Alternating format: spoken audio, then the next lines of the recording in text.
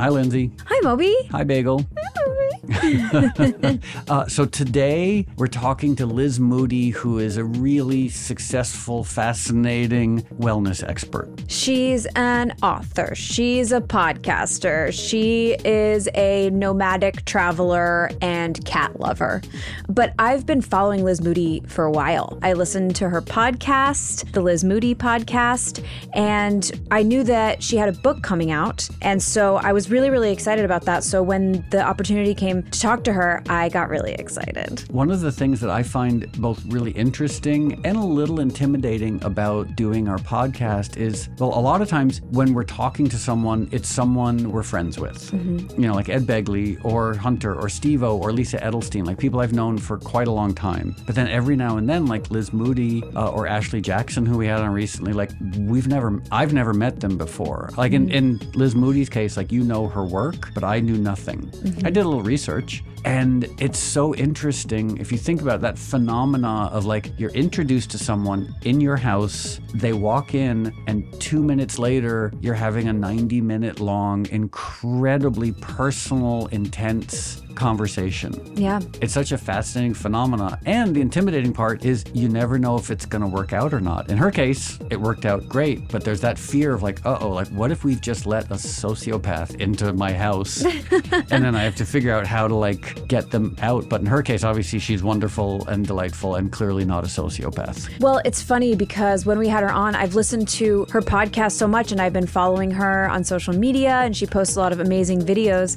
So I kind of felt like I knew her a little bit, which is probably a little bit creepy, but it was already like chatting to a friend because I've known her, but she didn't know me. But I wouldn't say that's creepy, especially given the nature of what she does. It's very personal and intimate. Like it's one thing if she was a member of Daft Punk and you feel like you knew her. Mm-hmm. You'd be like, well, they are French guys pretending to be robots. There's a good chance you don't know them. But her work, you know, like her oeuvre and her output is so personal. And truly. But also on her podcast, I felt a connection to her when I listened to it because she asked the questions that if I were sitting down with that person are exactly the same thing I would ask. She's really curious and really scientific minded and really focused on how to be your best self, whether it's physically, spiritually, emotionally. That is her focus. And she loves to travel and she just maintains this kind of childlike perspective, but with all of this fantastic knowledge. One of the things we talk about in this podcast is her book, 100 Ways to Change Your Life, which is so great. And I've read it and it's wonderful. And we'll talk about it here, but I just wanted to mention it before we do to just prep you before we listen. Okay, so let's go talk to Liz. Okay, great.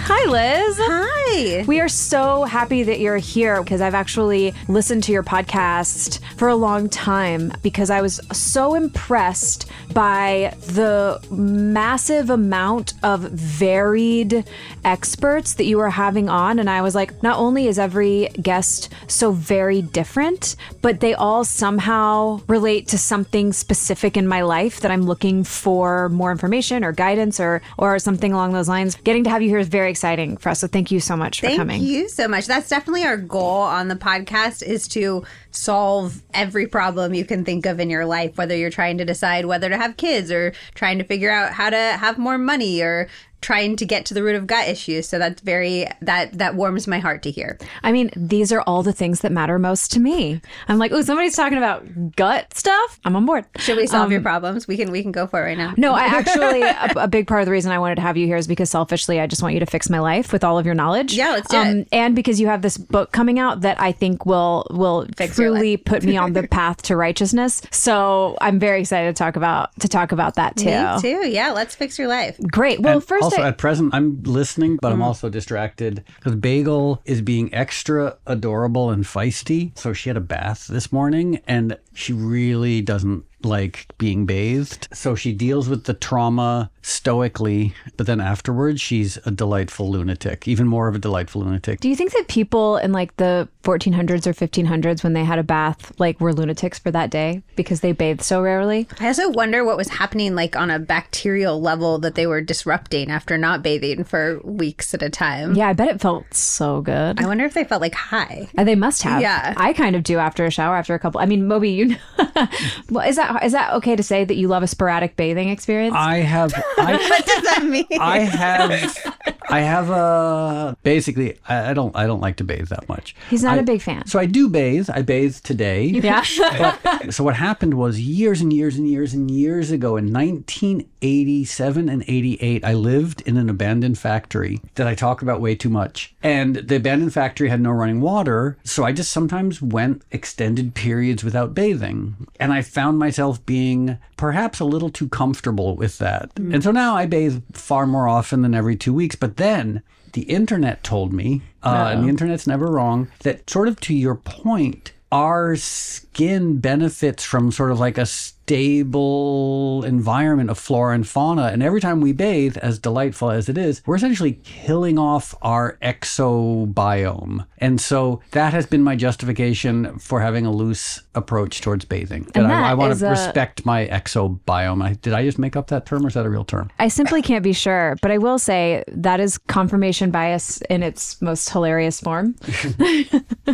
So apparently in the Middle Ages, there were lots of people who never bathed. Like in their whole lives? In their entire lives, they would maybe bathe once or not at all. But also you lived until you were like 18 back then. That's true. Yeah. Although I heard that was a fallacy. Really? Yeah, based on the fact that so many children died, but actually if you made it to like your 20s, you were likely to live a fairly long life. Wow. There's a great series / book. I think it was either Eric Idle or Michael Palin, one of the Monty Python guys, had a sort of revisionist history of the Middle Ages. And he was like, it wasn't a dark ages. It's like, yeah, a lot more people died in childbirth. But if you did survive past those few years, people lived long, healthy lives. It's relatively egalitarian, relatively healthy by comparison. So it certainly wasn't this like dark, sad time history purports it to be. Except for that period after the volcano went off in Iceland and then all of Europe was like had a cloud of ash for people's entire lifetimes and all the crops failed and everybody died. But there's a really interesting aspect to that. Okay. Which is climate. Is this where you thought the conversation was going to go? No, okay, Lindsay, by the way, I apologize. We're going to get back to relevant, helpful stuff. No, I say let's follow this path because I need to know more about it. So I believe the most recent time what you're describing happened, I think was in the 19th century. And there was like this called like a little winter where it snowed in New England in July. It was like this weird global cooling because of volcanic emissions. And this at present is the only thing that's going to save our species and our planet is at some point, and a lot of climate scientists don't want to even talk about it or look at it because it's really a last case scenario, is geoengineering by putting particles in the air. But it's the only thing that history has proven, like you can cool the earth down super quickly by discharging a lot of particles in there. Like it happened almost overnight. And what you're describing is big volcanic emission, global temperatures went down 4 or 5 degrees. So that's the problem there is it doesn't address any of the underlying causes of climate change, but it could actually cool the climate very quickly. I'm not advocating for it. I don't want to get in trouble, but it's definitely like it's a tool in our climate toolbox, I guess. It just makes me so nervous because I feel like so many apocalypse novels start with us being like, we've got a solution. And then the solution goes awry. And I just want to be like, if you're going to do this, like just be very confident in what you're doing. Mm-hmm. Yeah. You know? Yeah, it is the beginning of every dystopian science fiction novel pretty much is that. Like, we figured out the solution to the problem. And then we make it way worse. It's robots. And then fast forward, the robots are in control and we are locked in pens. Yeah, I don't want that. Right, that's not my ideal future. That doesn't feel like my best life. That's a check in the box to not have children, is that they'll be put in robot cages. Is that the first problem we're solving for you? Are we trying to figure out whether you should have children? Well, I mean, it's always, it's a topic of conversation that I talk with my friends about so much of like, is it just nihilism to say that I don't want to bring a child into our failing, kind of crumbling planet. Is that wrong? Might be wrong. I hope to be more hopeful about the future of our planet. So forgive my ignorance. We did a bunch of research on you, but I don't remember. Yeah, you have a cat. I do have a cat. And a husband. I have a cat and a husband. And a home in Brooklyn. I no longer have a home in Brooklyn. Okay, so I'm wrong about lots of things. But I have a cat and a husband and no human children. Okay, and clearly I'm incapable of producing children. So what do you think? What do you mean clearly? Well, because you haven't yet. I don't have a uterus. Oh, I see. But not like doing your part. I could in theory do my part, but like trust me, the world does not need more like bald white Anglo-Saxon Protestant guys with possible inbreeding and insecurity. So like it's I think it's probably for the best that I am the end of my genetic line. Was that a hard decision for you to come to? Not in the slightest. From my perspective, and tell me if you think this is wrong, I feel like there's some people who from day one know that they want to reproduce. Like a friend of mine, that's the only thing she's ever wanted to do is have babies. And as a result, she has 3 of them. When she met men, she was like the Terminator. Like her only question was, do you want to give me babies?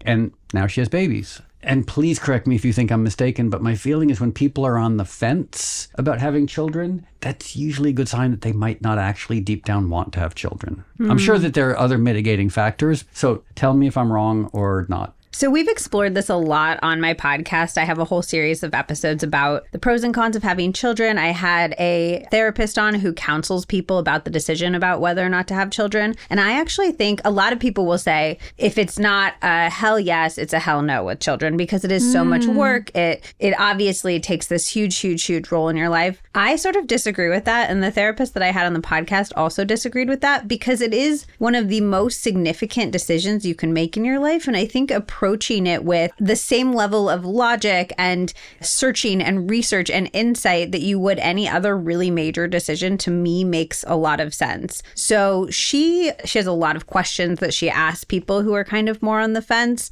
For me, I was more on the fence and I'm leaning more towards having one because I think that gives you sort of the best of both worlds. You can have the experience of having a child and see what that's like, but it isn't necessarily going to be as large of a part of your life. It's obviously going to be a huge part of your life, but it's not the same as having 2 children or 3 children. Or being the octomom. Or being the which was never really on my radar as part of a potential journey for myself. But yeah, I think that it can make people who are on the fence or who are undecided about this choice feel bad when it's like, oh, if you don't definitely want to do it, you shouldn't do it. It can be a little bit alienating, I have found, because I just want to approach the decision with the same gravitas that I would approach any other major decision in my life. And I'm not a person who just jumps off cliffs. I tend to research a lot and think things through. So I don't know why having children would be any different. I feel similarly, and I think a lot of people have even said to me that because I don't know that I shouldn't, but I mean there's so many factors that go into it because there are times when I question my any need to procreate because I'm like, is this just conditioning? Is this just cultural conditioning that I can't see past? And I don't know, maybe it is. Is this just biology trying to get me to do something that I don't necessarily want to do in a modern world or in the modern sense? But then, then I also have this feeling of like, oh my God, well, I can still do it now, but when I can't, when I'm in my late 40s, is that when I'm going to want to do it? Yeah. Will I regret it? Of course, there's many ways to have a child if you can't or have fertility issues or whatever that is. And you can also put eggs away, put embryos away. Like there's many ways to approach it, which is why the research or even like a deep consideration is valuable because, you should see a doctor and know what's going on in there probably before you make any big decisions because it'll make some decisions for you. But also there's just a lot to consider. And especially like if you even get to the point where you do decide you want to have a kid, where do you do it? Do you need to be in a different city, a different country? Do you need to be closer to your parents? Do you need to be much further away from your parents? Like there's just just so many things to consider in the process. It's a massive question. It changes your life. I mean, your life is no longer the same after something like that in many ways. For sure. Do you know who Dr. Robert Waldinger is? No. He's the head of the study of adult development at Harvard. It's basically the longest running study of human beings. It's gone for over 80 years. And they measure these people throughout their lives. They send them surveys. They take blood samples. They do all these different markers of like, how good is your life? How are you feeling? What is your longevity? What are your health stats? All of these different things. And it's this incredibly long running study. And I had him on the podcast and he said something that completely flipped my perspective on all of this stuff, which is that we are going to have hardships. We're going to have regrets no matter what path in life we take. And I think we're trying to figure out what is the best path. What is the one that'll be free from the hurt that it is to be human? And that doesn't exist. So when parents say, oh my gosh, it's so hard, the stress, the overwhelm, and I'm as a non-parent like, well, that doesn't sound fun. I want to avoid that. But I'm going to have different things that I'm invested in if I'm not a parent, different things that are going to stress me out that I'm going to care so deeply about because we're humans and we care deeply about things. And that's going to go somewhere. And so it's freeing for me to be like, I don't think there's a wrong choice in anything. It's going to be hard. You're going to have regrets almost no matter what. That's been the interesting thing to me about interviewing so many parents for this series and non-parents and child-free people is everybody gets a glimpse of that life that they're not getting to live. But that's part of what it is to be human. Every moment, every day, we are interacting with lives that we're never going to get to live. And this is just such an extreme example of that. And it like puts that into perspective. Yeah, I love what you're saying. And there are two aspects to it. One is, and I was just talking about this with a friend of mine, but everything comes down to an existential subtext. You know, and obviously there's hereditary elements, there's cultural elements, but it's this human question. The greatest paradox for humans is the fact that we only know one thing. And the one thing we know is the one thing we know nothing about, which is death. Our lives of like, we rush around and we try and create meaning. We try and create significance with the full understanding we're in a universe that's ancient, vast, where there's a better than likely chance nothing we do has meaning or significance long term, or it does. We don't know. And the confusion and the terror that comes from looking at that, like as Nietzsche said, like staring into the void, like the void might not stare back at you, but it's going to suck your soul in. And I used to be a little more dismissive of the ways in which people tried to stave off the void or stave off the existential context in which we all live. You know, whether it's hedonism, materialism, nihilism, cynicism, all these coping mechanisms. But I'm like, you know what? Life is unknowable and terrifying. People find their coping mechanisms. And there's one other thing that you were saying. It's a really interesting question. Other people's lives, you know, the internet version of compare and despair. And I'd like to ask you guys, with scrutiny and thought, is there anyone in the world that you would trade places with? So 2 things on that. First, I just want to roll back to the death thing for a second. I have a tip in my book, 100 Ways to Change Your Life, that is literally think about your death. And I say at the beginning, like, no, don't skip this tip. But I actually find that regularly thinking about my death gives me such a helpful perspective on my life, whether it's, should I be worried about my cellulite or should I enjoy this day at the beach? Whether it's, oh my gosh, I made a mistake in that conversation and I'm dwelling on it. I just think having the perspective of this is your one time on the planet and picturing yourself on your deathbed, kind of like looking back and thinking what would matter to her is so helpful for me. So I love inviting the concept of death into my life with some regularity to get perspective on my decisions, choices, regrets, desires in the present. I think it's a really helpful tool that we could all utilize a little bit more. What was your question? I had an answer for that too. Oh, and it's to both of you. If you guys could trade lives with anyone, and this is sort of a trick question because I played this with a friend of mine recently. If there's anyone you could trade lives with, who would it be and why? So I love that you asked this because this question is the single most helpful tool that I use when trying to deal with jealousy. I'm like a naturally kind of jealous person where I'll look at somebody and I'll be like, oh, I like want her house, or that's such a cool job. I wish I had that job. I wish I had that opportunity. I wish I was 5'7" so badly. Yeah, me too. But when I think about like, oh, her house comes with her partner, her job, her child, her struggle, her hardships, all these things. If I think you can't take one thing without taking all of the other components, it instantly dissolves my jealousy because there is nothing in the world that I would trade for my brain, my ability to think the way that I can think, for my husband, who's just the best partner that I could ever dream up, for my cat who smells like heaven and is just the sweetest angel, for my friendships. It's just like when you actually think about losing all of these other components, you're like, I would never do that. And it helps me be like, I would never trade that for that house, that job, whatever. And it quells the jealousy a lot for me. Yeah, I love that perspective. Lindsay, if you could trade lives with anyone, would you, and who would it be and why? Well, I don't know if I would actually trade lives with someone because that it removes so much agency from who I am and what I strive for. And I think that what I have learned, while painful and while there's been so like a massive amount of discomfort and hard lessons, they're mine. And that feels great. Are there people who I'm like, oh yeah, would I want to be Dan Buettner and travel the world and go on long bike rides and be like super duper hot with like a #1 Netflix show after years of like fascinating research?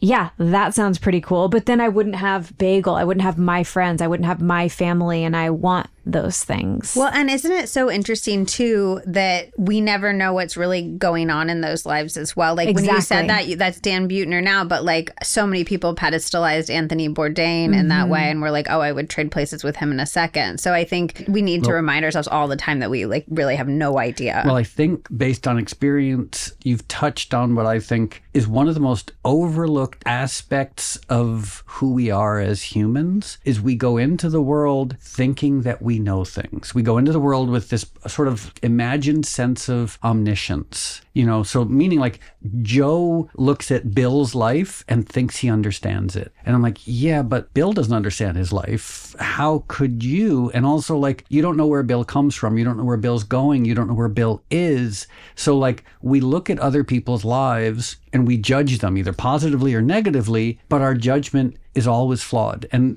the reason I bring this up is a friend of ours was really suffering with compare and despair, as a lot of people do. You know, she was thinking like, oh, I haven't accomplished this. I haven't been able to do this. And I was like, okay, let's look at some people who have. Everybody, if you scratch the surface and you understand who they are, where they're coming from, what their lives actually are, everyone is not as we perceive them to be. There's one slightly funny story. A friend of mine was going to have a profile on her and her husband and her family in Architectural Digest. One of those super annoying, like, everybody's rich and happy and pretty and like, here's our house in Florida and isn't the sun better here than it is in the poor neighborhoods, and everything about the pictures are beautiful. They look so gorgeous. I know the day after that article came out, they filed for divorce. They just waited because they wanted the article to come out. So if you look at the article, you think these are the most successful, most beautiful, wealthiest people you've ever seen. I know they hated each other. They were crying themselves to sleep every night, but they wanted this article to come out. Yeah. So comparing and despairing is understandable, but none of us have the objective perspective to do it with even 1/1,000,000% of accuracy. Well, and I think social media has made it that much worse because we used to just compare and despair with people in our lives who at least I would say we have 10% knowledge of. And on social media, you have like 1% knowledge, but you think you have the whole story. One thing that you started out doing, you've written 2 cookbooks, and you spend a lot of time talking to people about human health and diets. And one of the things that you've said, and correct me if I'm wrong, but it's you should be eating 30 different kinds of plants every week? Yes, I like to look for, instead of what should we be taking out of our diets, what are the things we should be restricting, what are the commonalities that doctors are recommending of things that we can add into our diets. I think a lot of people are like, how do we get through the fact that there's so much different information out there? I'm like, that's for a lot of reasons. That's because 1, people have unique health needs. 2, people have sometimes unique information sources. Some are more credible, some are less credible. 3, science is always evolving, and that's great, and we love that. But in that world, there's so much that people largely agree on, and diversity of plants in your diet is one of those things where study after study after study has shown its benefits in so many different ways. It feeds your gut microbiome. Different types of fiber essentially feed different microbes in your gut, and when different microbes are fed, you get a more thriving and robust gut ecosystem. And then having a gut microbiome that's thriving is going to benefit your hormones. It's going to benefit your skin. It's going to benefit your mental health, all of these different things. And I think that 30 plants a week is a really nice way to get that diversity with kind of gamifying it, not thinking about it very much. And 30 was the number cited in this study by the American Gut Project, which is a really robust study about the actual benefits. And they tested 30 types of plants. So there's different ways to do that. You can do, one of the doctors that I interviewed does, like, I think she does 5 at dinner, I want to say, like 1 at breakfast. You can keep a little list on your fridge. Question. Yeah. When you, because I'm on board, when you say plants, how far afield, no pun intended, that was a good pun. That was a good pun. How far afield, pat myself on the back, do we go with the world of plants? Meaning, does that include grains? Does that include seeds? Does that study include did nuts include and grains and yeah. seeds, but it's anything in its whole food form. So oatmeal would count as a plant. So like if you make your oatmeal in the morning and you do oatmeal, blueberries, you add some chia seeds, you add some flax seeds, and then maybe you rip up a little bit of basil on top. That's 5 plants. Okay, so plants in the broadest sense. So plants is everything from a cranberry to a peppermint leaf to a leaf of kale to a black bean. 100%. Okay. Yeah. I'm enjoying this conversation very much. Because you do a really good job of it. I eat that every day. Like I can't even count the number of plants I eat on a daily basis. And that's Moby's why you very have good at such it. a thriving gut microbiome. And I'm trying so Bagel loves scrunchies. I've noticed that. And so Bagel has a thing. She's very proud when she has a scrunchie, and she'll go around and she'll show off her scrunchie. But at the same time, she's also doesn't want to make us feel bad that we don't have scrunchies. So she'll be proud, but restrained. She has dignity. Should I tell her that I have scrunchies? Because I do. She'll take them, and you'll never get them back. The reason I bring it up is I sort of am feeling a little bit this way about all the plants I eat. Like a little bit like proud, but I don't want to brag. Oh, you can brag. I think that's a fine thing to brag about. I think, we can acknowledge that a lot of people maybe don't have access to the amount of plants that they would want to eat, and we can rally for the systemic changes that need to happen so that everybody can access all the plants that they want to eat, but you can absolutely be proud of all the plants that you do eat. Yeah, a lot of people do have the access and don't eat the plants. And I'm feeling and a they little brag bit, about that. I'm feeling a little bit smug, and I really probably shouldn't. I should just, at the very least, keep my plant smugness to myself. Well, you put a lot of effort into it. I don't think this happens naturally for you. You put a lot of time and effort into making sure that you have this amazingly varied diet. I think a lot of people will think, I'm waking up and I'm having coconut yogurt with walnuts and blueberries every single day. Blueberries.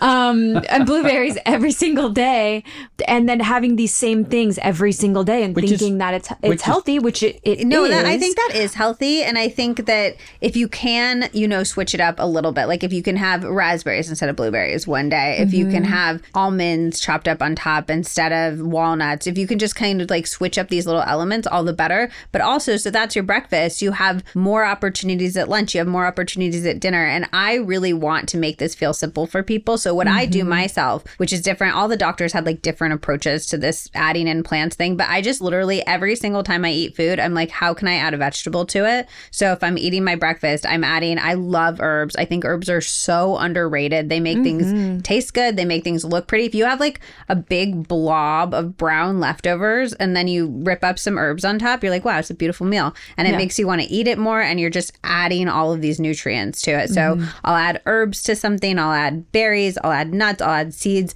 But every single meal throughout the day, I'm asking, how can I add a vegetable in? Do you want to hear something sad? Yes, I Depends guess. I don't know. how sad, I guess. It's bad. Okay. It's something I read over the weekend that has challenged me to the core of my being. It's forced a big lifestyle change. Well, let's unpack it. There's a university in the UK, and they did an extensive study, so I believe the science is correct, that bananas inhibit flavonol absorption. They almost decimate flavonol absorption. So I was looking into that study. I haven't had time, I'm going to be completely honest, to do a deep dive on it. But I believe that they weren't testing with whole foods on both sides. There were some... They're doing flavanol extracts. Yeah. So I think that we don't quite know at this point how berries and bananas, which were the example that the viral TikTok was using, I don't think we have enough information to say how these things interact when they're actually together in, say, a smoothie. The study, I mean, and the guy who wrote the study, he even said, he's like, look, I love bananas. He's like, I'm going to keep eating bananas. He was just like, if you're making a smoothie and it has berries in it, try not to include bananas and have your bananas somewhere else. And I was like, okay, that's going to be hard. But see, the thing is, I don't like people to get too caught up in the nitty gritty of that, because first of all of these things have so many benefits outside of just the flavonols. Like, we're talking about fiber, we're talking about different micro and macronutrients. I think that when people get too caught up in the nitty gritty, it can make all of this feel really intimidating and not enjoyable and not fun. And then often they just won't do it at all. I think a lot of people might see that study and be like, well, if a smoothie isn't even healthy, I'm just going to go get an Egg McMuffin. You know what I mean? Yeah. And so I really encourage people to think more big picture and think more like, what are the habits that I can add in, that I can stick to, rather than getting caught up in the minutia, because that smoothie, whether or not it has a banana in it, it's good for you. Yeah, and bananas are great. I mean, bananas have inulin, they have tons of potassium. I mean, bananas are fantastic. I will continue to buy and consume bananas. I'm just trying to make an effort to not include them in my berry-based smoothie, which, when I said earlier that this was sad news, I was indulging in a little dramatic hyperbole. I thought you were going to tell us something about like a study that showed that plants have feelings and we shouldn't eat them or something. Not as far as I know. Okay, no. I was just being overly dramatic because I don't have a lot going on in my life, and I need those little moments of drama to make it seem like I'm interesting. Don't we all? So I will say, though, that I think a big challenge that happens in the health world is that people are so focused on that last 2% that they let that take their attention away from the actual baseline thing. So people are like, what supplement should I be combining bananas and berries in my smoothie? And they're not moving their body daily. They're not eating, vegetables regularly, but they're focusing on that little smoothie thing. They're not investing in having a strong community, which is such an important element of health. I just think that there's a tip in my book that's like, make a mental health checklist, and it's make sure all of your baseline things, there's 5 things in it. It's structure, community, nutrition, I think sleep, and then I want to say movement. And I do think that it's a nice reminder to focus on those pillars of the pyramid, those that base that's going to keep it structurally strong before we get into the nitpicky details that are really just like ornamentation on the structure, but it's flashy and it's bright and it's decorative, and it can steal our attention from the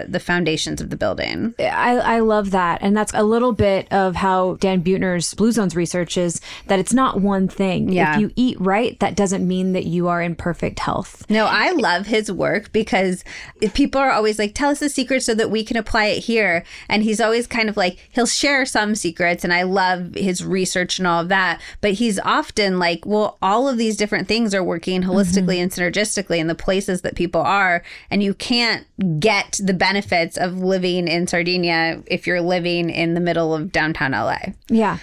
But there are things that you can do. There are things you can do to set yourself in this motion of overall well-being, which I love. Like, you can exercise and eat right every single day, but if you don't have any community or outside support, then that's really going to hamper your well-being. Does watching 30 Rock count as community? No.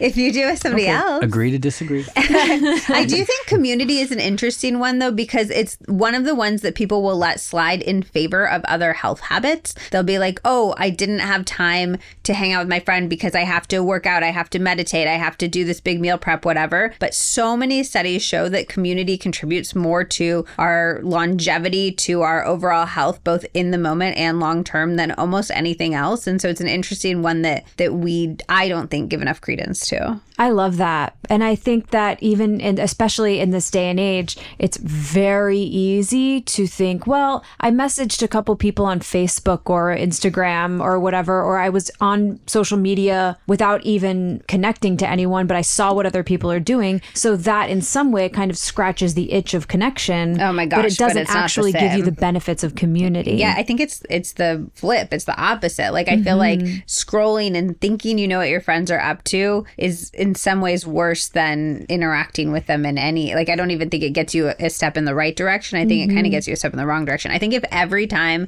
we went and started scrolling on social media, we instead called or texted a friend, our brains would be so much better off. I couldn't agree more. And I think I've watched so many people that I know, I think connection is hard for a lot of people. It's intimidating for so many. And it's even been hard for me at times of my life to connect where I just can't see outside of myself for whatever's going on.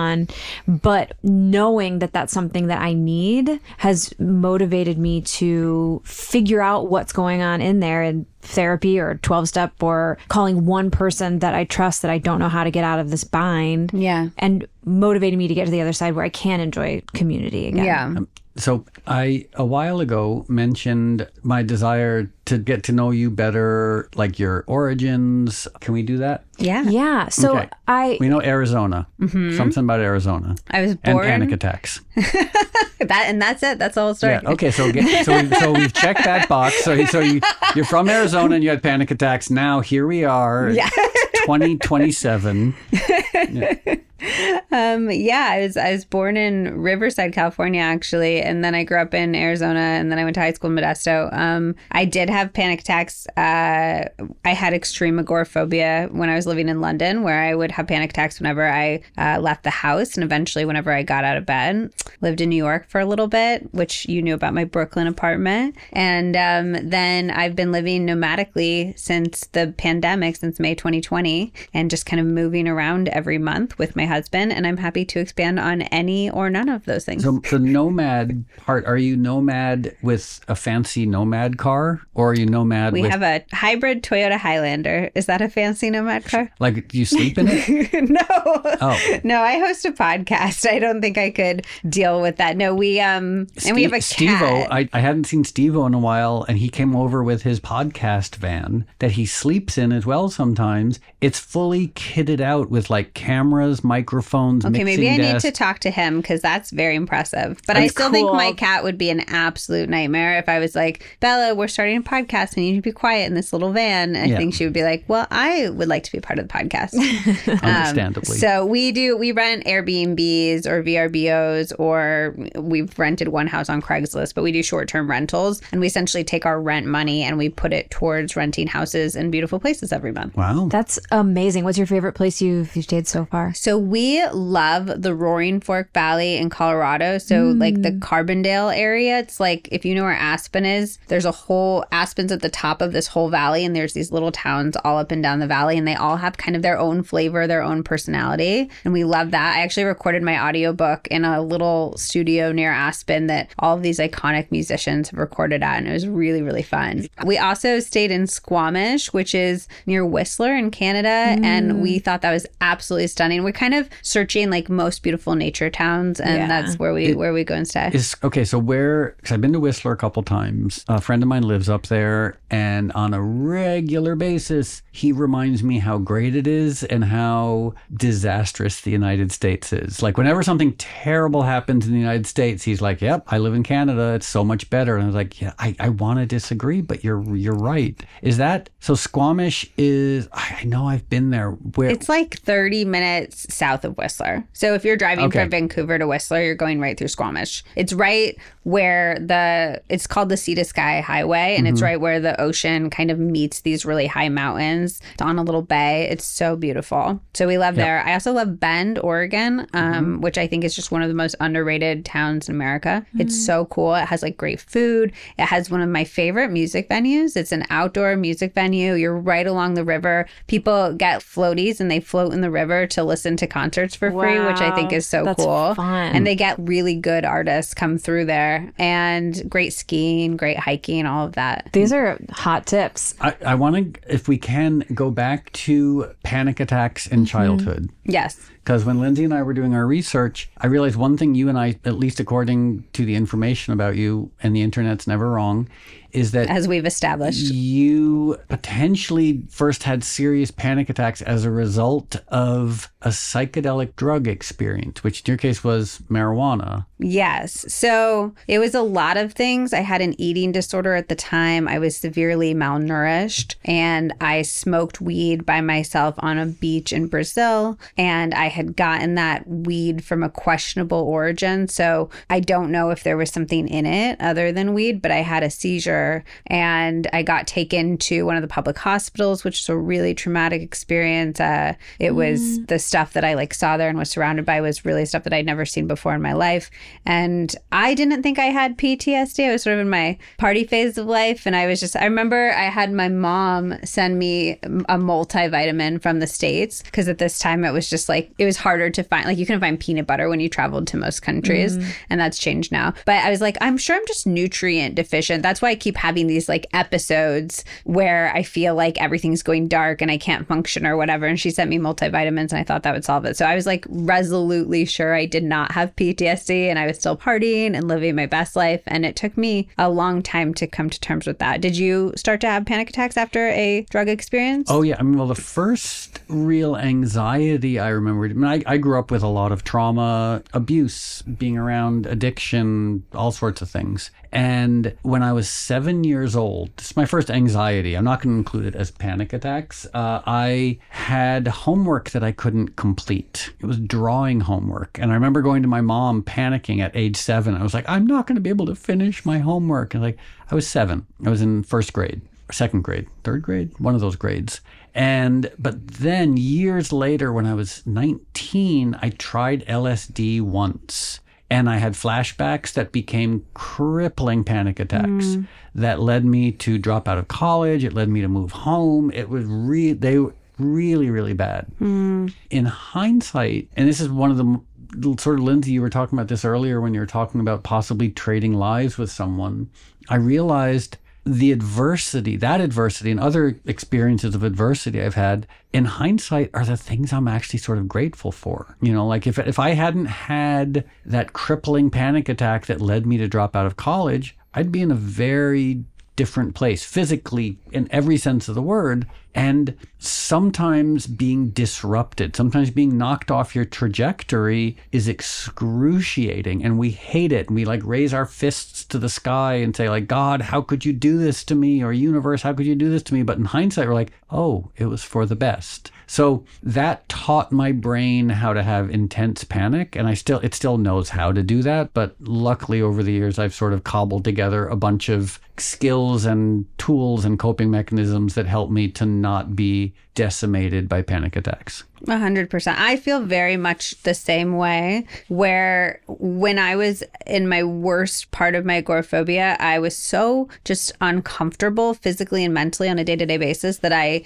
questioned very seriously whether or not I wanted to continue to live, because it was just so uncomfortable, every single day. And I think in questioning that, I had to question, what was the point of life? What did I want my life to look like? What would a good life look like? And that was really the origins for the journey that I've taken to get me to where I am today. And I don't think in any way that I would be where I am today if I hadn't experienced that. I mean, you are sort of describing in very good general terms the hero's journey. Like it's very hard to find in literature or history anyone who's lived a remarkable life who hasn't been knocked off course. Very few people have a clear straight line trajectory without adversity who go on to do great things. Like everybody gets knocked off course. And by being knocked off course, that's usually what leads people to have the realizations that are going to help them to have remarkable lives or end up in places where they can have remarkable lives. I also think that developing the skill of being comfortable with failure and being comfortable with discomfort is so critical for taking the types of risks that you need to take to live a big and bold and exciting life. And so I think that's why often those two things go hand in hand.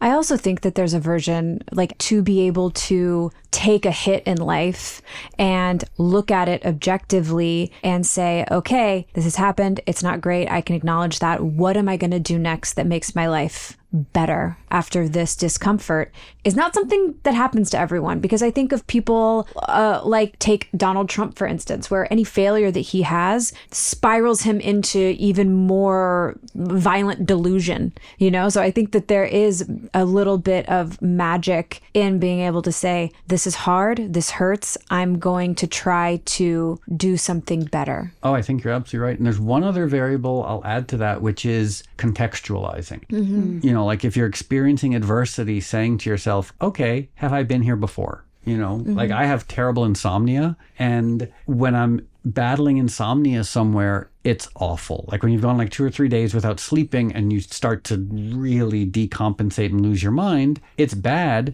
But I can say to myself, you know what? Yeah, this sucks. It's unpleasant, but I've been here before. And you remember the other 10 times I had crippling insomnia, I got through it. It wasn't that bad. And it helps to sort of take the pressure off whatever the adversity is right now. Like if you're going through a bad breakup, for example, you might be able to say to yourself, you know what? I've been through bad breakups before. At the time, they seemed like the end of the world, and now I never think of them. It's very hard to forget your own history, much less the history of others, which brings me to my next question. Here's what I want to ask you, because I know you've talked to a ton of relationship experts, and Moby did just bring up bad breakups, which I don't know who that relates to. Not me, because I don't have relationships.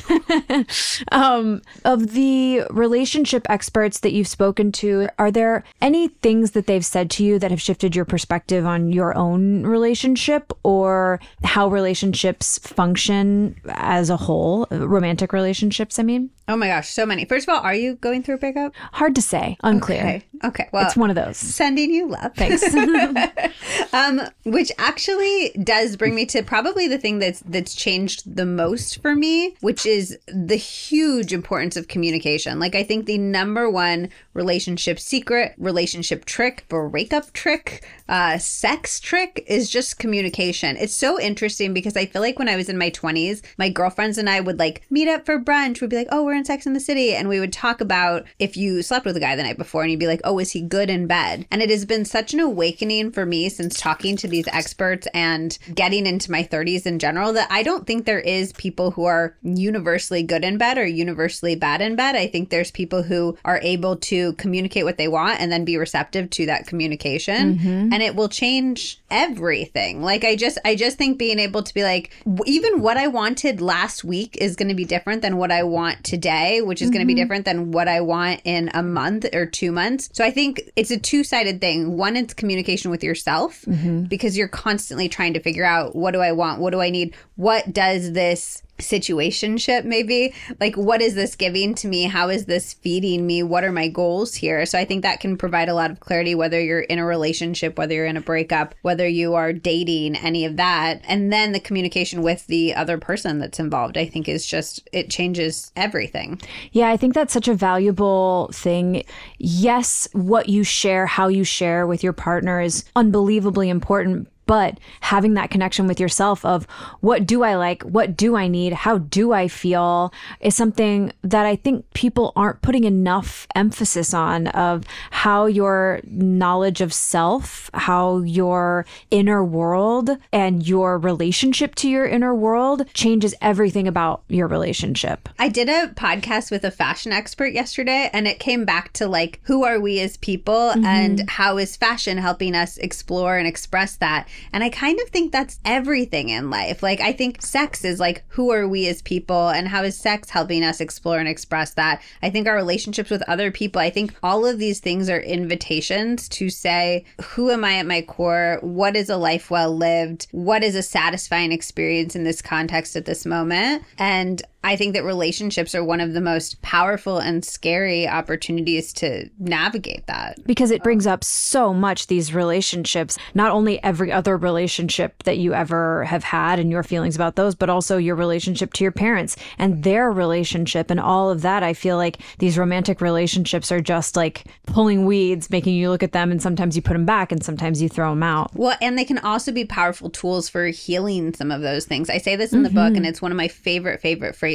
There's the idea that relational bonds can heal relational wounds. And I think sometimes we feel like if we don't do the work ourselves, like it's fake or it's not real. So like we need to be in the therapy, we need to be reading the books, all of these things. And all of those are really important tools. But also developing attachments with people in your adult life, whether they're friends, whether they're family, whether they're partners, can really help us explore and heal from a lot of the trauma of our childhood. And that's not cheating. That's literally how our brains are designed to work. So I've used my relationship with my husband to address a lot of the attachment issues and the fear of abandonment and the fear of being not loved from my childhood. And it's been a really powerful tool. And whether we stay together or not, which, you know, I really hope we will, and we're doing very well, don't be nervous.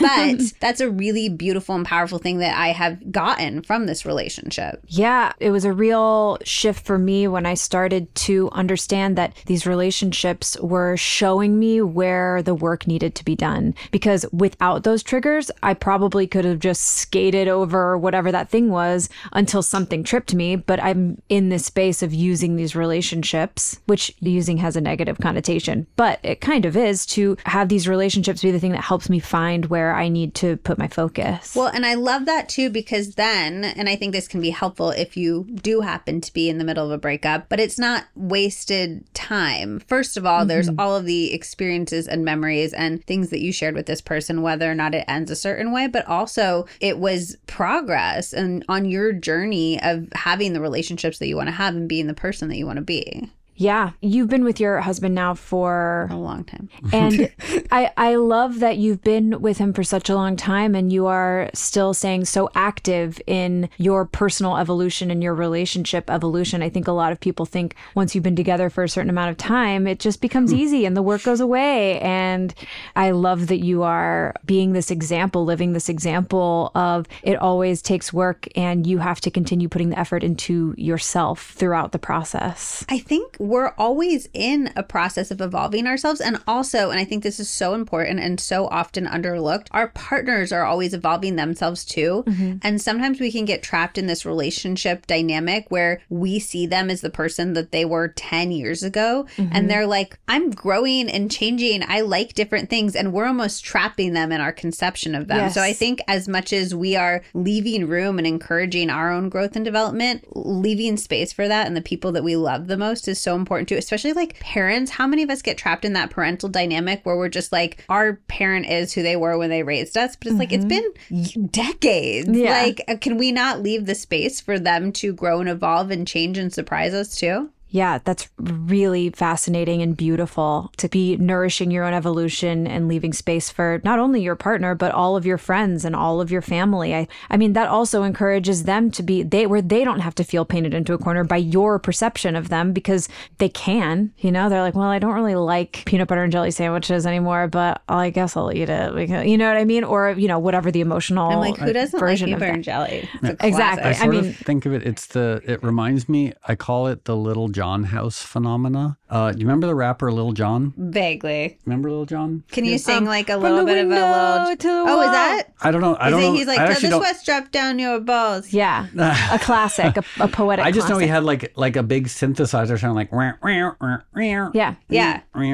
I think I just sung it perfectly, by the way. Like I feel like between the three of us, we captured the essence of the song. So a friend of mine bought Little John's old house. Okay. It was a party palace. Yeah, well, there was the windows and the walls and the sweat on the balls. Yeah. You got to have a party Yeah, house it for was- that. That's a neon light if I've ever heard He of. described it. It did not sound that clean. Yeah. So, and I don't want to get in trouble with Little John. There's no criticism here, but my friend bought his house in Los Angeles and renovated it. But the house had like, it had been a little over the top, like sort of like, it was basically Las Vegas in Los Angeles. Like it had a strip club in the basement. It had stripper poles. It had mirrored walls. And so she did a gut renovation. She ended up selling it because she couldn't not see what it had been before. So like when she looked at her basement, which she had turned into like a playroom for her kids, she still saw it as Little John's stripper pole room. I hope I'm not getting in trouble by saying this, but like it was I don't almost think like anyone's surprised that Little John had stripper poles in his I think Little basement. John is like happy that you're okay.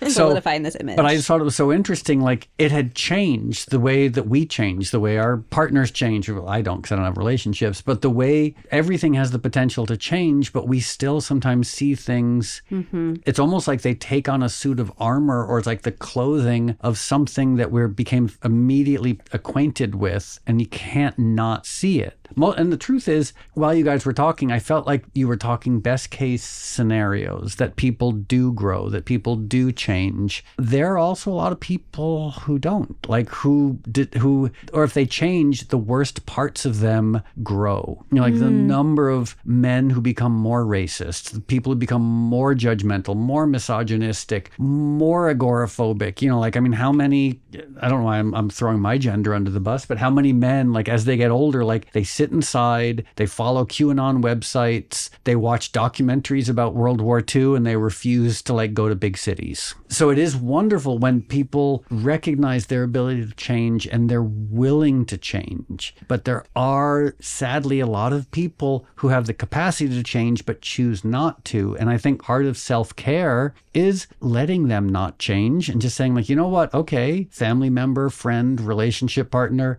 I don't like your unwillingness to change, so I'm leaving. So I'm going to have healthy boundaries if it's a family member. Like, and I think from my perspective, that's something I learned in 12-step programs is other people's journeys, trajectories, they're none of our business. You know, we can't force people to change. We can't force people to become who we think they should be, but we have the absolute right to have healthy boundaries around them. 100%. Yeah, I have a few thoughts on that. One, I do think that our brains like to see the house as it was, etc., because our brains like certainty. We find safety in certainty. And so I think figuring out ways that we can find safety in uncertainty, because life is uncertain, is one of the most powerful things that we can do as human beings. Two, I think some people will never change. And I'll say that as point 3. But for 2, some people will never change, but people will definitely never change if you don't give them the space to change, especially in your interactions with them. So I think it's kind of like that is your side of the street. That is what you can do in the hope and the spirit of allowing them to grow and evolve. But then 3, yes, I think some people won't change, and having those boundaries in place. And I would also say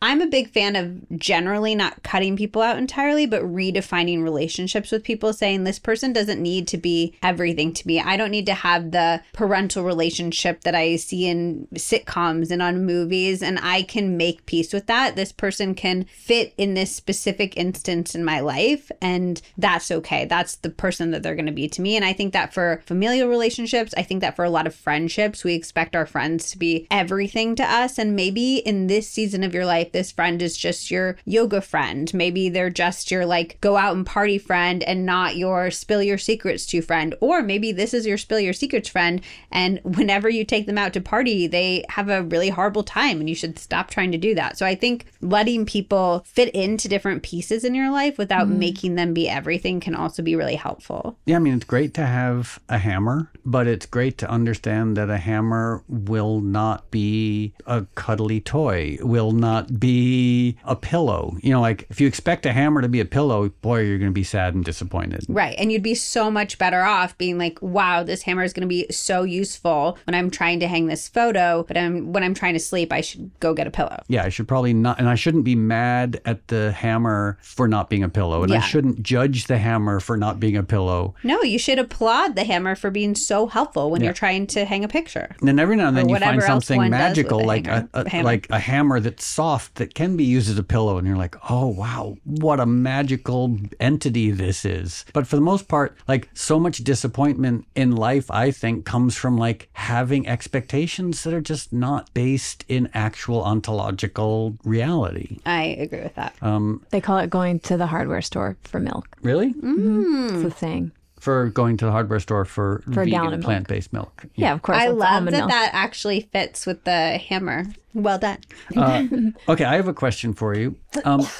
So daily practices. Mm-hmm. What do you do on a daily basis that you feel comfortable talking about that sort of like makes you feel centered, healthy, and whole? And what do you recommend other people potentially do as daily practices? So one of my favorite daily practices is something that I've gotten a lot of people on the internet doing with me. I have a tip in the book about it, but it's called Take a Circ Walk. And so the idea is as close to when you wake up as possible to get outside and get light in your eyes and take a little walk. So you don't have to move. So the circ is circadian? Circadian, yeah. It's short for circadian. And you don't have to move. Like, you could just sit outside. Honestly, in our last house when we were in Colorado, there wasn't a fence. And our cat loves to go outside, but we only let her go outside supervised. So we would take this like meditative amble around the property, watching our cat kind of go around and sniff things. And that was our circ walk. So there's a lot of different ways it can look. I have doctors who I've interviewed who just like brush their teeth outside in the morning. They do like a circ toothbrush. But I love a circ walk. It sets your circadian rhythm. So that's going to do a number of different things. It's going to help you go to sleep better and get more quality sleep at night. But also, your circadian rhythm is your master clock for your entire body. So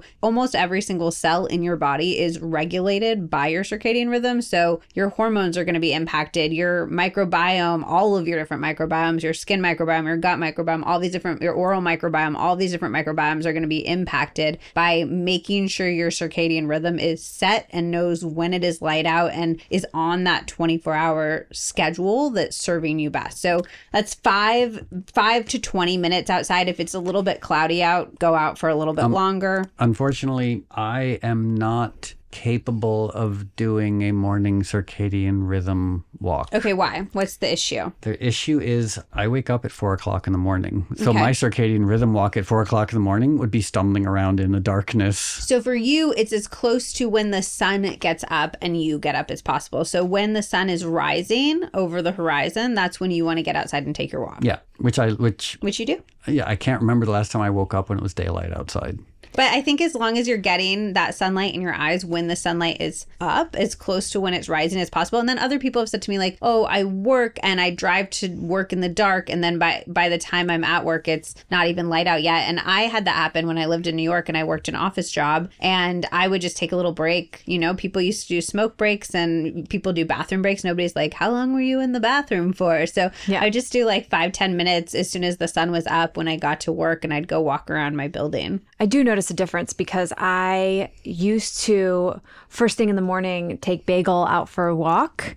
And lately, I have just been letting her out the door and being in like matcha gremlin mode, not going out. And I've been noticing I feel a little less good. And I wonder if it's because I haven't been getting out first thing in the morning. Again, that circadian clock is regulating like 99% of the cells in your body. So It is just an insane impact. I think of it less as a practice and more like taking a multivitamin from the sun, essentially. Like, it just is impacting so many different parts of your body. The sleep and the energy is kind of the most obvious part, but it's having long-reaching effects outside of that. So that is an absolute staple in my daily routine. I absolutely love it. I do that pretty much every single day without fail. And then what do? I usually make a green smoothie, which I love. And I use bananas and berries in my smoothie. And I'm just going to say that proudly. It's such a... I'm a rebel. I'm still working through the grief I have around the fact. We're gonna get more information for you, Moby. Okay, we're gonna dive into the research a little bit more just before you make any drastic changes. To be fair, I removed the bananas from my morning smoothie, and it's still phenomenal. Oh, wonderful! But I do miss that anchored creaminess. But it's still stick a papaya in there. Yeah, I don't. But you know what? It's not just bananas. Avocado. It's polymer it's something oxidase. It's things that turn brown. So apples are bad. Avocados have them. Things that brown after you cut them. It's that browning that inhibits flavanol absorption. According to this study, obviously more will be revealed. We're going to do more research. But nonetheless, I've had to sort of remove a few things from my smoothie, and in the grand scheme of things, I do not expect any sympathy whatsoever. Removing organic bananas from your delicious organic morning smoothie.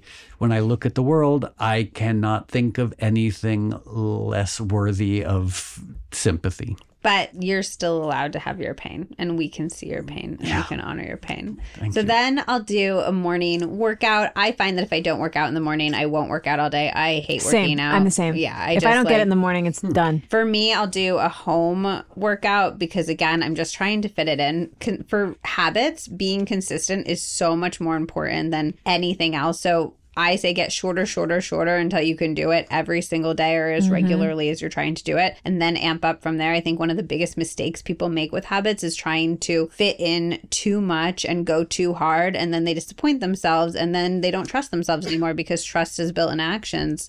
So making something that I can actually do every single day, and then you have that win. I'm not a bed maker, but the reason that bed making is an effective morning strategy is because wins beget other wins. A thing I say along with Isaac Newton is that objects in motion stay in motion and objects at rest stay at rest. So any little tiny thing you can do to get yourself in motion, to take advantage of that inertia, if you can just get in motion, you will do other things after. So when I'm like laying on the couch, I'm procrastinating, I'm stuck, I'm scrolling. If I just get up and like make a cup of tea or I do 5 squats, then I'll send the emails, then I'll start the project, then I'll start the podcast research. But if I sit there and I say, oh, you've got to go research and dive into all this literature for this episode, I would never do it. It's too intimidating. So any little thing to get yourself in motion. And for me, my short morning workout does that. But making a bed is also a great example of like, it's a win. It's going to beget other wins. It's going to get you in motion and say to yourself, I'm the kind of person who makes the bed. I'm the kind of person who does a workout. So you're going to be more likely to make those choices that you're going to be proud of throughout the rest of your day. Yeah, I love that. One of the other things I was going to ask you is about motivation, because I think a lot of people struggle with either procrastination, lack of motivation, whatever that is. And I know that that weighs heavy on people in their mental health when they feel like they just can't get it started. They can't find a way to express or to move their lives along. So I love those tips for getting motivated, which is just getting in motion. But are there other things that you've found that help with motivation? Yeah, we have a whole podcast episode. It's about how to get out of a slump. And so it's about when you have those like low motivation moments, what are all the tips and tricks and tools you can do? What are they? It's a long episode, so I can't say all of them. But one of my favorite ones is just to set the bar lower, which I alluded to too. I think that we want to build the muscle of our brain trusting that when we say we're going to show up and do something, our brain is like, oh yes, we are going to show up and do something. And when we constantly let ourselves down, our brain doesn't trust us anymore. And so I think that setting the bar as absolutely low as it needs to be so that when you say you're going to do something, you keep that promise to yourself, you build that self-trust. I also think that self-trust is a foundation of self-love, because if you're saying to yourself in the mirror, like, I love you, Liz, I love you so much, you're so great, but everything that you do in your life, when you're like, I'm gonna go for a walk, you're like, no, I'm not gonna do that. I'm gonna stop scrolling. No, I'm not gonna do that. You're not building a trusting relationship. So when you say these things to yourself, like, why would you trust yourself in any way, shape, or form? So I think that setting the bar as low as you need to, it still counts. A 5-minute walk counts.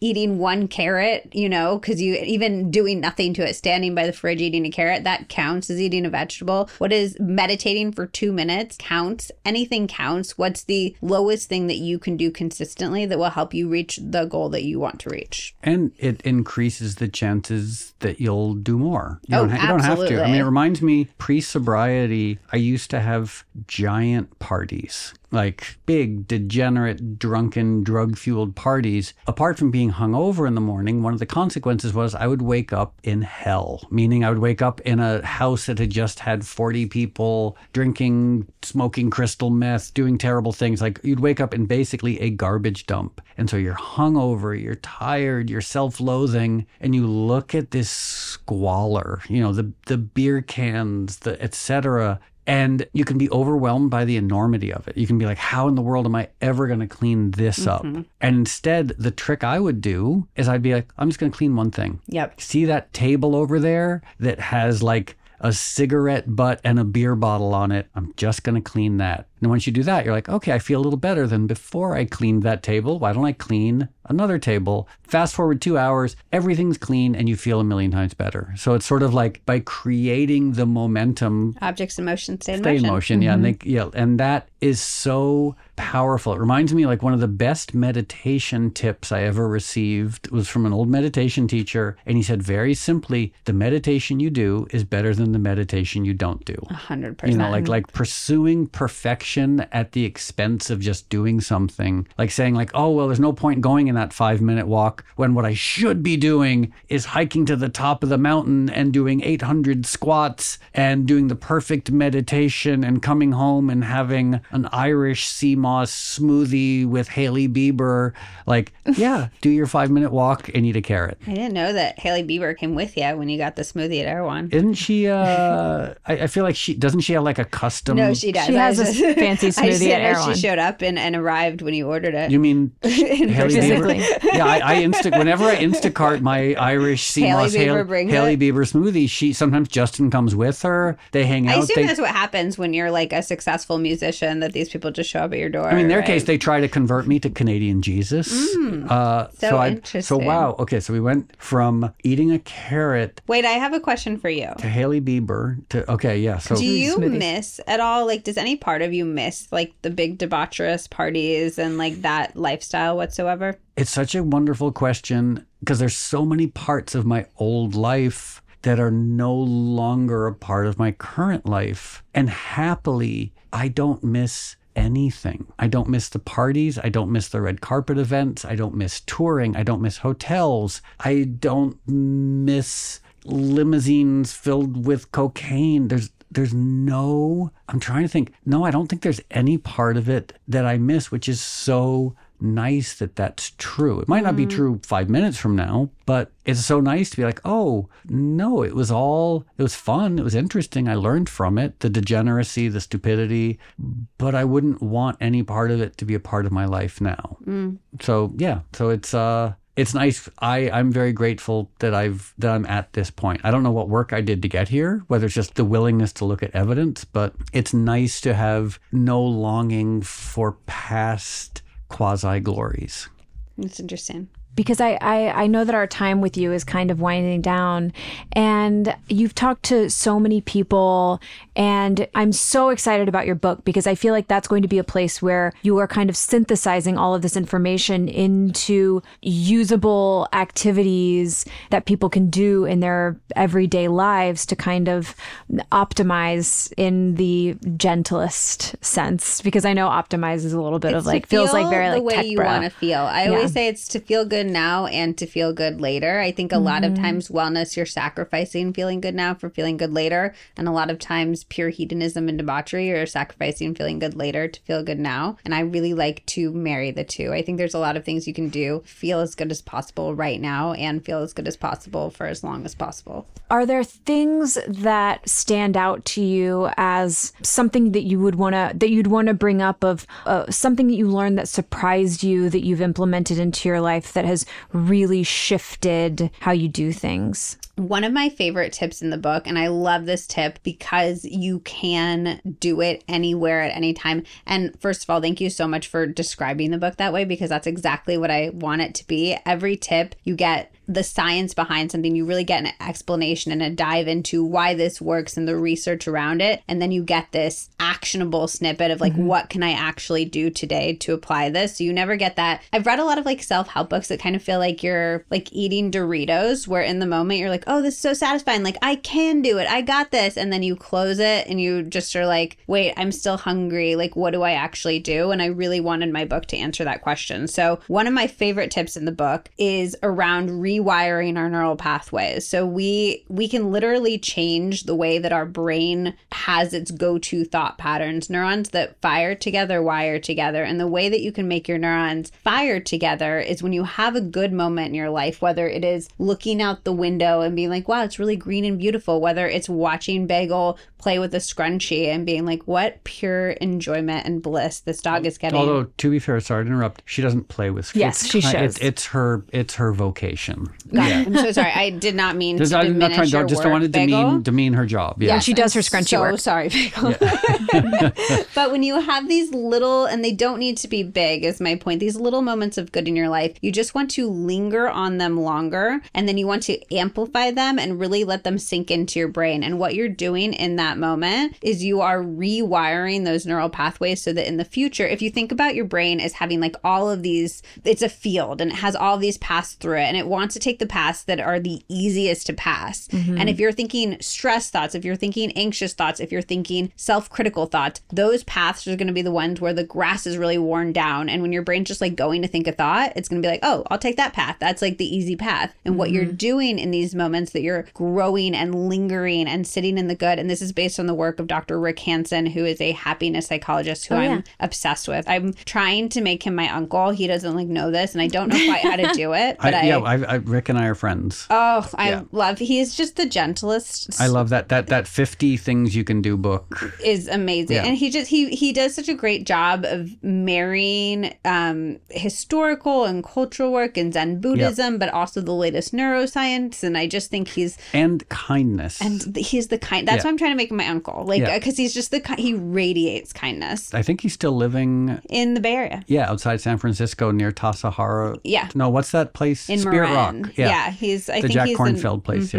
He's wonderful. So we did an episode together called Ask the Doctor Happiness Edition, where we really explored all of the different things that stand in the way of our happiness and how to find happiness. And I just love this tip because it's something that we can all do every day. It takes a few seconds extra, and it just makes us aware too that when we're having those critical, shitty thoughts, it's not just in the moment. We're really treading on those paths, and we're making our brain more likely to take those paths in the future. And for me, that's motivation to be like, maybe I shouldn't think about myself this way. Maybe I should try to reframe the situation and not be so stressed about what I said or things like that. So I love the idea of growing the good, and I think it's just such a powerful tool that anybody can use on any day of their life. Yeah, I love that. I think it kind of goes back to what we were saying of how do you change for the better versus for the worse. And I think if you just keep treading those same negative paths, you are going to get to the place where you are reveling in these bad, negative, stressful, occasionally violent thoughts. Whereas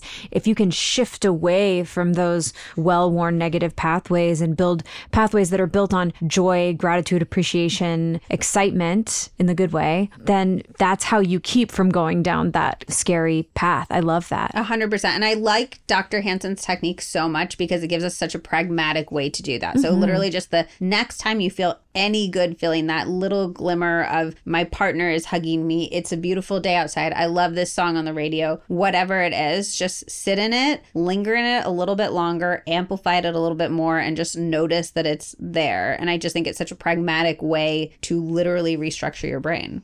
Yeah, that's amazing. I also think there's a lot of hope in you can restructure your brain and all of the work that's come out around like is fantastic. Exactly. Like, it's so fascinating. There's a lot of stuff in my book about the power that we have to use our neuroplasticity for good, and I find it so incredibly hopeful. And it's empowering. It's so empowering to know that like you can make a decision that shifts your life in this way, and all it takes is just these small things. I love, and I'm really getting the sense of like this is kind of an overarching pathology, or not pathology, but overarching ethos of yours is to, something I've noticed is that this methodology of yours is to not put so much pressure on yourself to do it good, to do the right thing, to do it perfectly, to optimize. It's to do little things in your life. It's adding dill to a sandwich. It's enjoying a joyful moment a little bit more. It's doing these small little actions every day that aren't overwhelming, that are highly achievable to kind of build to this better place and better path for yourself. Think a little bit. It's that, and we should let you go soon because I know that you've got to go do other stuff. But and we sometimes give short shrift to this is like the cumulative effect of thoughts and actions.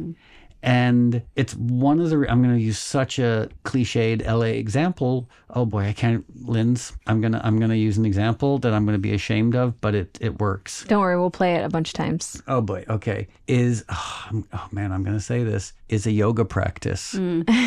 Oh boy, so this is why people in red states hate us. But in any case, when I first started doing yoga, I was terrible at it. I could barely even get the tips of my fingers like halfway down my calves. And slowly, I got to be good at it. And I got to the point where it's like, oh, I can touch my toes. I can put my hands on the floor. And it's so nice. Like if we just keep applying ourselves to things in very small ways, the cumulative effect can be remarkable, and it works on the negative level, I know from experience, but it also does, to your point and to Rick Hansen's point, on a very positive level. Just keep doing small things and it adds up. 100%. I completely agree with that. I mean, that's why my book is 100 Ways to Change Your Life. There's all these small things and you can go through the whole book and do it as a plan and have your whole life change from that. But you can also pull out the tips that resonate with you at a particular moment. You can pick up the book when you need inspiration and you just need a little bit of that motivation, because it'll remind you constantly that there are all of these tiny ways to change your life. I'm really proud that you don't need to buy anything. I think for 99%, if not 100% of the tips, they're all things that are tools that are at your disposal that you can use to change your life at any moment. Well, and congratulations on everything. Thank you. And if you talk to Rick Hansen, say hi from me. I will.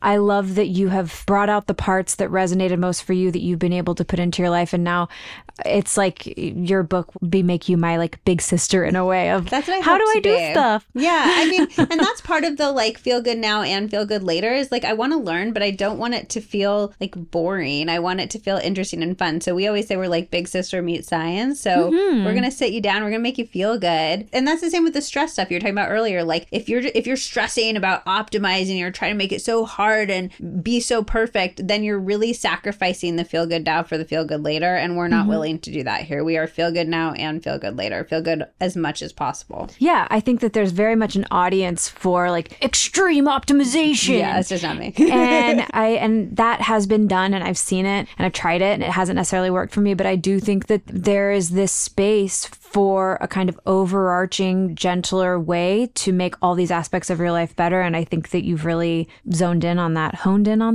And I will also say that like you get just as powerful of results. I think that's so important to note. You're not getting gentler results because you're being kind to yourself. You're not getting gentler results because you're not spending thousands of dollars. You're not getting gentler results because you are not saying, I want to live a really shitty life to make these things come true. You're getting incredibly powerful results. And that's why the first few pages of every single tip are like, here's the science behind the results you're going to achieve. Yeah. You're getting incredibly powerful results, but you're doing it in a way that feels really good.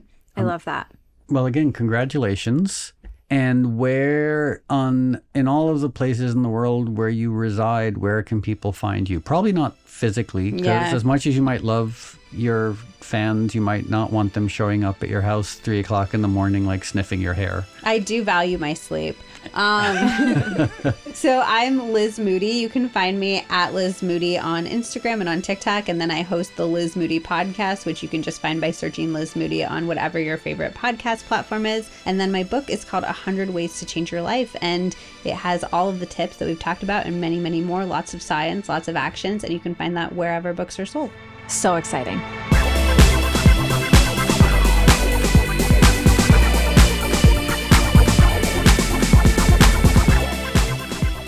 That was such a lovely conversation with Liz. I feel very, very grateful that we got to have that time with her. I completely agree. And like I said at the beginning, there's always that apprehension on my part, like inviting a stranger into my house to have an intimate conversation. And obviously that was wonderful. I'm sure at some point we're going to have someone over and it's going to go wrong. I wonder if we should start carrying mace or something. Like what if we have like a terrible experience? I took 3 or 4 self-defense jiu-jitsu classes, so I feel like I've got us. Okay, good. I just want to say, if you enjoyed this conversation with Liz, please check out her podcast, Liz Moody Podcast, and follow her, Liz Moody, and also her book, 100 Ways to Change Your Life, The Science of Leveling Up Health, Happiness, Relationships, and Success is legitimately great. So pick it up, read it. I don't think there's anyone who wouldn't benefit from it in some way. I feel like it's kind of the big sister who kind of knows everything and tells you what you need to know to live a cool life. So in 2 weeks, we'll be back with something great and interesting and creative and dynamic. I don't quite know what that's going to be yet. Yeah, it's gonna blow your top off. There's so much I want to do, but I mean, we've got our long list of like episodes we want to make, but we haven't made that one yet. So we'll be back in 2 weeks with something hopefully phenomenal. Okay, I really want to teach you how to DJ, because for a while you've been talking about how you want to learn how to DJ. So maybe, okay, you know what? I'm going to stake a flag right here and say in 2 weeks, we're going to have an episode where we're going to talk about DJing, and you're going to get your very first DJ lesson. What about words? Words are evergreen. We were going to do one where we talk about like etymology and puns and things, but can we please, the DJ one I just want to do. Oh, I'm dying to learn how to DJ. Okay. Okay, so in 2 weeks, we'll be back with a podcast episode all about DJing, and Lindsay will get her first DJ lesson. The one caveat, Lindsay, I have is the way I DJ is a little bit old school. No, I can DJ at the steampunk bar. Okay. So just that's my caveat. Like there's some new DJ technology that as a very old person I don't know about. So you might want to find a young person to teach you the new stuff. I'll just sort of show you the old guy DJ ropes. That's great. That's thrilling. Okay. So thank you everybody for listening, and thank you Liz Moody, and thank you Lindsay, and thank you Bagel, and thank you Jonathan Nezvadba, and thank you Human Content. And I already said thank you to everybody who's listening, but why not say thanks again? Okay, bye. See you soon. We'll see you in 2 weeks with a DJ episode where Lindsay and Bagel will learn how to DJ. Wiki.